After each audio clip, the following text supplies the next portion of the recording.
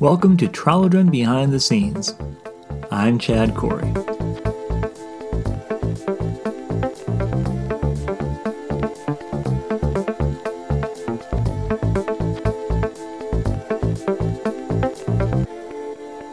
Episode 23. More questions and answers. Well, hello and welcome again to another episode of Tralodren Behind the Scenes. I'm Chad Corey, and this is an ongoing podcast for those of you who are just joining in for the very first time, which I share on a monthly basis, talking about the behind-the-scenes information related to the world of Tralodren and all the various items and things connected to it, which we'll get into a little bit more in this particular episode. For those, again, who just are joining us for the very first time, you might want to take advantage of previous episodes where I share more of what has been in the works and some deals and things that you're not readily going to find or hear about in the kind of present now at the time of this recording. So you kind of get a little bit more insight and information that way. Again, I feel a little bit more confident sharing that with you guys in this format because it's not readily going to get disseminated and sent out to the usual wider channels of information dispersal that have been used, like social media and other things like that, to get the word out there more rapidly. I want to kind of be mindful of the various partners and things I'm working with these properties and things and titles and stuff, and I don't want to jump the gun on some stuff, but I also realize I can share some stuff kind of with you guys in more of a private, quote-unquote, setting, although I realize the podcasts aren't entirely one-on-one privacy as far as their reach can go quite global and be around basically from now until the end of time, assuming that they're still available for download and listening to. So that being said, let me kind of get into what we're going to be doing today. I am going to be talking about some questions and answers. It's time again to kind of answer some of those on this particular episode. Usually I try and do that. My goal is to try and do it a couple times a year, 2 or 3 times a year to kind of get some things answered that are coming up, or maybe some things that I'm hearing about online or other places I want to address on this venue as well, in case people have the same questions. And let me just say too, if you have any questions or commentary or feedback or anything you want to share, please feel free to do so. You can send me an email at behind, that's BEHIND, at Chad Corey, that's ChadCorrie.com, and I will do my best to respond to that either directly via email or actually answer them on this podcast, or a combination of both. Now, sometimes if you're asking me common questions that I get quite a lot of questions on, such as frequently asked questions, I would encourage you to check the website, ChadCorrie.com, and get your answers there. I might not readily answer those questions since I've pretty much already done it on the website, so do be aware of that. If I don't answer you right away or don't answer at all, that might be the reason why. Although I am happy to answer questions and receive feedback and information on things in general about this podcast and other things as well. And if you're able to just send me an email just generally sharing where you are getting this podcast or how you're getting this podcast, that would be great to know as well.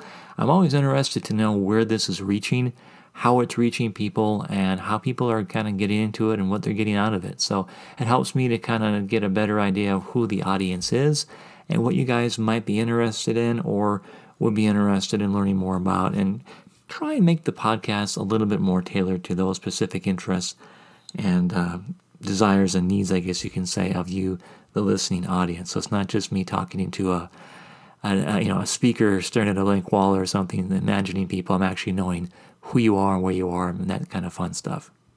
And as I do with all episodes, I like to try and keep people informed what's going on with as far as pre-orders and things of that nature with various titles that I have. And for those who may be aware through other channels, other media outlets, we recently put out, and I say recently at the time of this recording, the book The Shadow Region, which is the newest volume in the ongoing saga that is the world of Tralodren. This is a particular standalone novel, so it is a great opportunity for people who maybe want to kind of try out the world setting, get a taste for what the writing's about. Be a good fun way to get people plugged into it initially on that front and go from there. It is also has some connections to the previous trilogy, but it's not so solid that you have to read the first, set of books to understand this set. It's written to be self-contained. Obviously, if you read the trilogy previously, you're going to get some added bonuses and benefits to some background information to draw upon, but it's written in a way, like I said, that you don't really have to have the understanding previously to understand it. It's its own separate story. That said, it is done as far as my work is involved. I still have to do some proofing on the final layout work, but we have the cover up and we have it available for pre-order now, so you can get it pretty much, at least as far as I know, in America, maybe overseas as well, through all the usual suspects. So Amazon, Barnes & Noble, Books A Million, IndieBound, all the various places. You can check it out, take advantage of it. It will also be a audiobook through Recorded Books, and it will be a digital ebook as well. So hopefully I can share more information about that in the near future. As far as I understand it, at the present moment, you're only able to pre-order the print version. I don't know why they don't have the ebook up as well, but I think they said that takes more time to produce or put into the system or whatever. So if you are an ebook reader or an audiobook person, you might want to check back in a couple months and see if they have listed that information on the screen. Otherwise, if you like traditional print, then you can certainly take advantage of that and do a pre-order for that as well. And finally, the box set for the Wizard King trilogy is still available for pre-order, and we are getting very close to the initial release, which will be in September. It's still looking to be September 27th of this year, which is great. It's only a few weeks away now as far as I reckon time, and it will be wonderful to have an opportunity to get that out into the shelves, into the stores again, and have something new for people to take advantage of right before the Christmas season, which is kind of why we planned it that way. It makes a great gift set as well.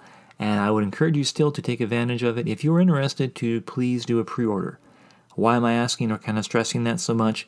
Because this sounds like, from my understanding with working with Dark Horse and other people, that they don't plan on doing an excessive amount of a print run, if that makes sense. So they're trying to keep it, pragmatically within the ballpark of what they know they have already gotten commitments for, and kind of obviously plan a little more beyond that, so they have stuff to get us through Christmas and a little bit beyond.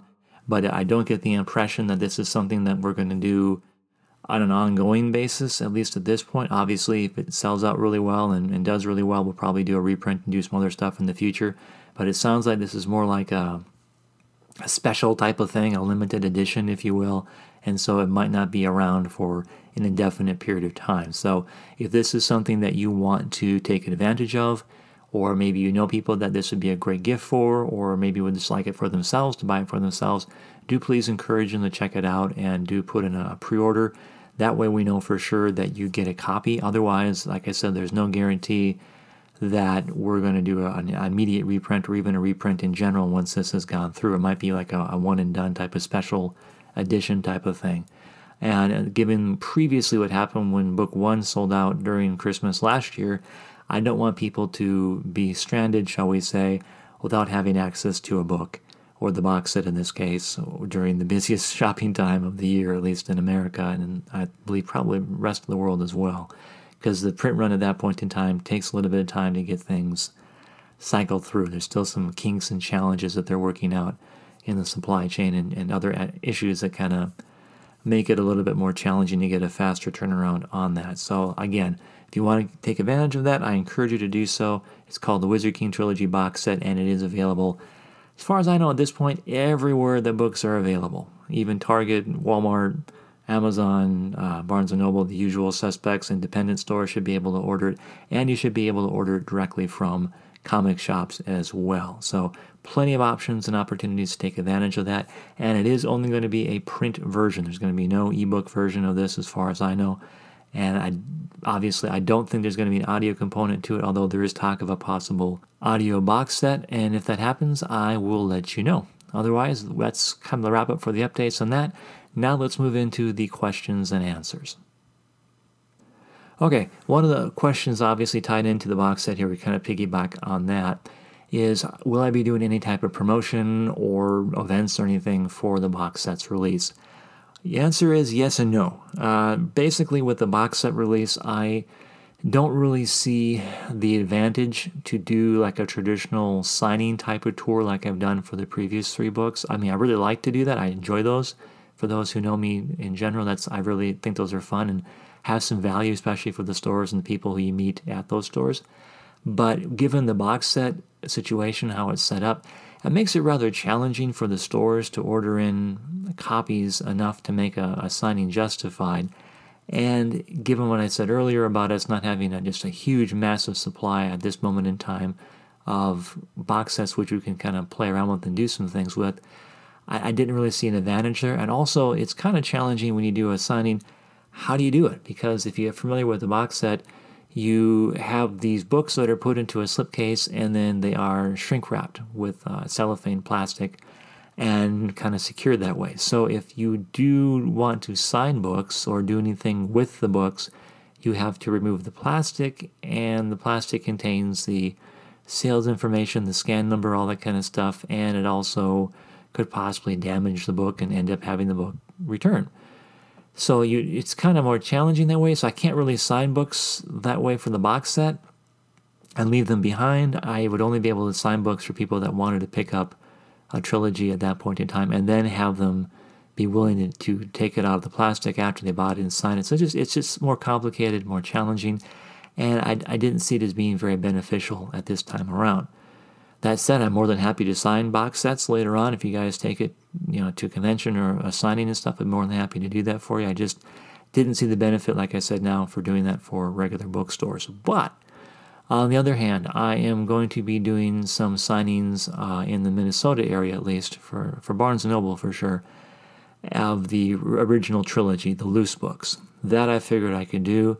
I could get some copies signed that way, and allow people the option of, you can get the same books here, they're signed, or you can get the box set and then get them signed later.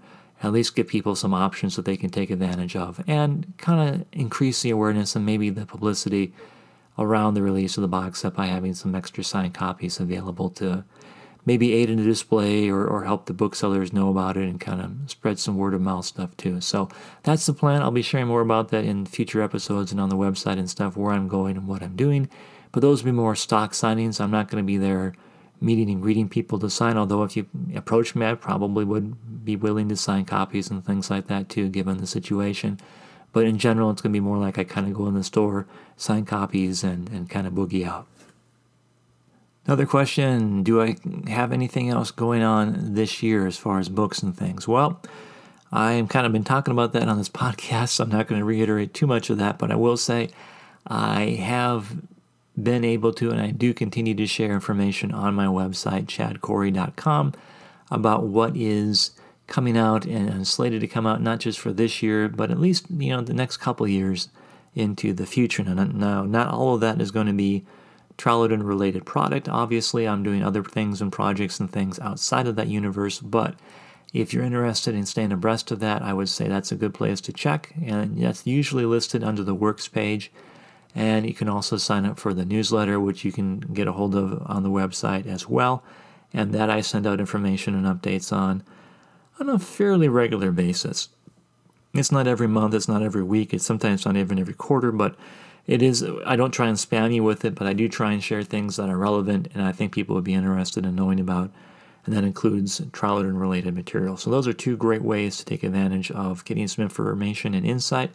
And of course, you can also just follow along on social media. I'm at Creator Chad at Facebook, Twitter, and Instagram, and you can take advantage of updates and information that way as well. As far as new titles coming out, I think basically for this year, it's just going to be the box set. And then for next year, it's the Shadow Region. I am looking to produce a short story collection myself through a self-publishing venture. Still trying to situate myself with getting a decent distribution arrangement in place for it. But the book has been written, the collection is done. It's basically laid out and ready to go to press. It just needs to find the right distribution system and put in place to get that going. So the idea with that is to probably release it toward the latter portion of next year. But again, I'll keep you informed about that as well. And I have other projects I'm working on dealing with as well. Comic books, graphic novels, things of that nature. So yeah, there's always things going on. It's just I only share stuff when we get getting close to production, or I feel confident that I have a pretty good lock on something manifesting and moving forward. I don't want to say things and and then not have them materialize or have anything be validated on that front. Is there any more news or updates on the movie options? Well, yes and no. As I shared in the past, again, I can't get into too much information at this point in time because, number one, I don't know it all, and number two, it wouldn't be appropriate for me to share things that are entirely going on if it's kept in confidence when it's given to me. But from what I understand, it is still ongoing. There is still an interest with Dark Horse Entertainment, who I've been working with in more of a shopping type of situation, to test the waters and to see what might be out there, what's available for possible development of the property. And when I say property, I mean the Wizard King trilogy. Basically, the last I heard, and again, I don't get much in the way of updates, and I don't try and bug them every day either. I just kind of periodically kind of check in and see what's going on. But I've been told there's still a plan in place, and things are moving toward that direction, and we should probably have something to share, I would hope, relatively soon. And by soon, I mean, in development speak, a few months till the end of the year, maybe the first part of next year, I should be able to have a better idea of where things sit with that. The benefit is things are working more in my favor with the entertainment industry in general.